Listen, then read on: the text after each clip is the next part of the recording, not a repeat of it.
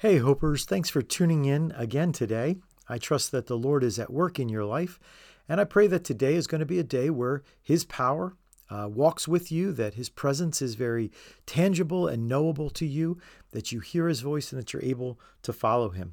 We are in Proverbs chapter 3. Today I'm going to read two verses, verses 29 and 30, and we're going to talk about taking advantage of what God gives us and the people around us.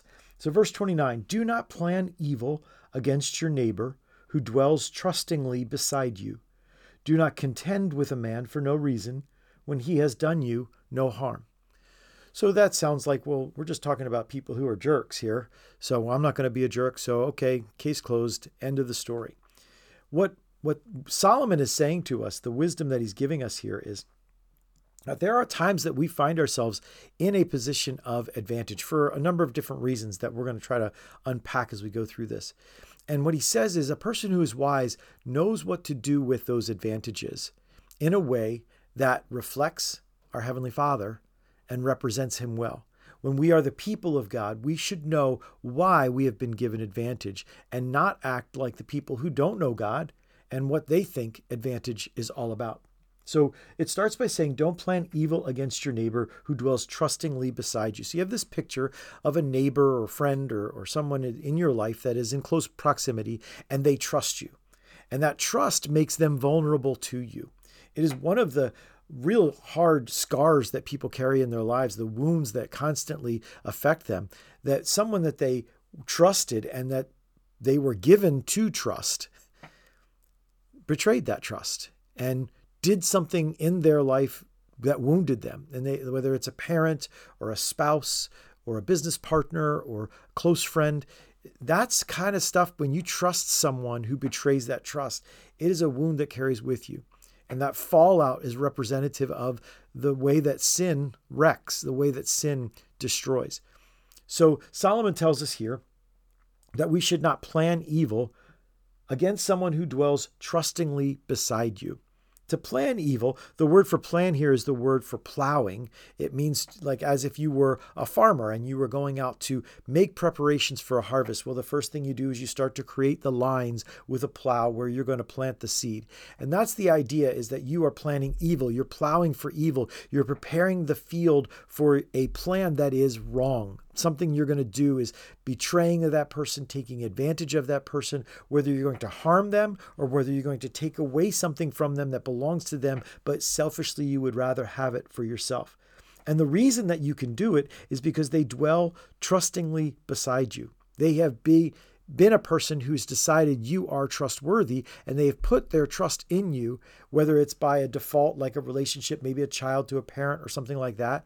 I tell spouses all the time, you are not foolish to have trusted someone you were supposed to trust. Even when they wind up betraying you, it wasn't foolish for you to trust them. Now you have to figure out how to navigate the fallout of it, but we are supposed to trust people.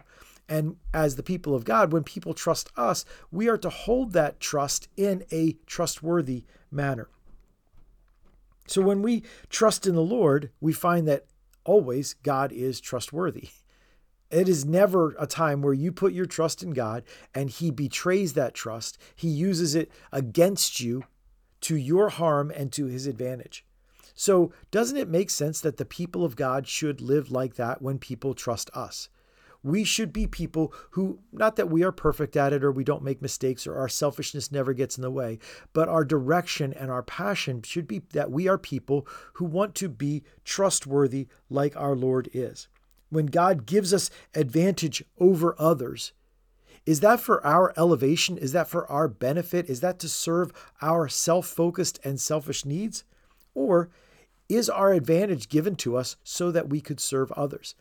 As you read specifically the Old Testament, you find that every time God has instructions for the kings that He will place over Israel, He's always talking about how they are to serve the people with their power. That is the righteous function of government, not for an authority figure, a dictator or some kind of autocrat, for them to take the power that they have been given and use it selfishly for their own benefit at the expense of the people that they are in charge of. So whether it is a parent over a family, or a pastor over a church, or a government official, those who are the people of God should hold power always, hold advantage always for the benefit, for the service of those over whom they have that power, that influence, that advantage, that authority. So the wisdom passage here, do not plan evil against your neighbor who dwells trustingly beside you. Don't use their trust against them and for your advantage. Verse 30, do not contend with a man for no reason when he has done you no harm. The idea is to be a quarrelsome person, that I'm going to start a fight, or I'm going to have a beef. I'm going to have some kind of a struggle, some kind of a conflict, and I'm going to bring it up. Maybe it's because of a legitimate disagreement or something, but I'm not to be a kind of a person of unpeace. I'm supposed to be a person of peace. I'm supposed to be a person who is at rest and brings peace around me. When people are around us that we disagree with, are we quarrelsome with them? And it says for no reason. Maybe the last decade we've become more quarrelsome, even as believers, even as churches. And that word for no reason, maybe we disagree, or we have different ideas about what for no reason means. Oh no, I have reasons. I've got big reasons. But the idea here is that we should be people who tend towards peaceable relationships, even with those with whom we disagree. We should have to be forced into a fight. And even then, we should be looking for ways to make peace out of that fight. Not to just ignore real issues, not to just ignore unrighteousness, but to not be people who are always spoiling for a fight. And I think sometimes that's where we get when we allow ourselves to think like the world thinks about power, about advantage. So the sense here of do not plan evil against them when they dwell trustingly beside you, and do not contend with them for no reason when they have done you harm, speaks to a person who is at rest in their soul, whose trust is in the Lord. When we don't need to have a fight, we don't want to have a fight. We're not looking for a fight. When conflict comes our way, our response is not to respond in kind, to show our strength, to show our advantage, to use it to protect ourselves. But our response is to move towards understanding, to move towards grace, to move towards faith that God is at work in the lives of people around me, just like he's at work in my life. So we trust the Lord, and he is trustworthy. We as his people, are we trustworthy with people's trust? When God gives us advantage, what do we use it for? Do we use it for ourselves, or do we use it for those with whom we have advantage over? When people trust us, how do we hold that trust? Are we people who share secrets we shouldn't share? Are we people who know that someone looks up to us, so we use it to our advantage? Or are we people who use our advantage for their well-being? And are we quarrelsome people? Do we go after and look for fights with others? Today, let's be people of peace. Let's see the opportunities God has given us with the people who put their trust in us. Let's not people who devise evil plans to do them harm so that we can have good.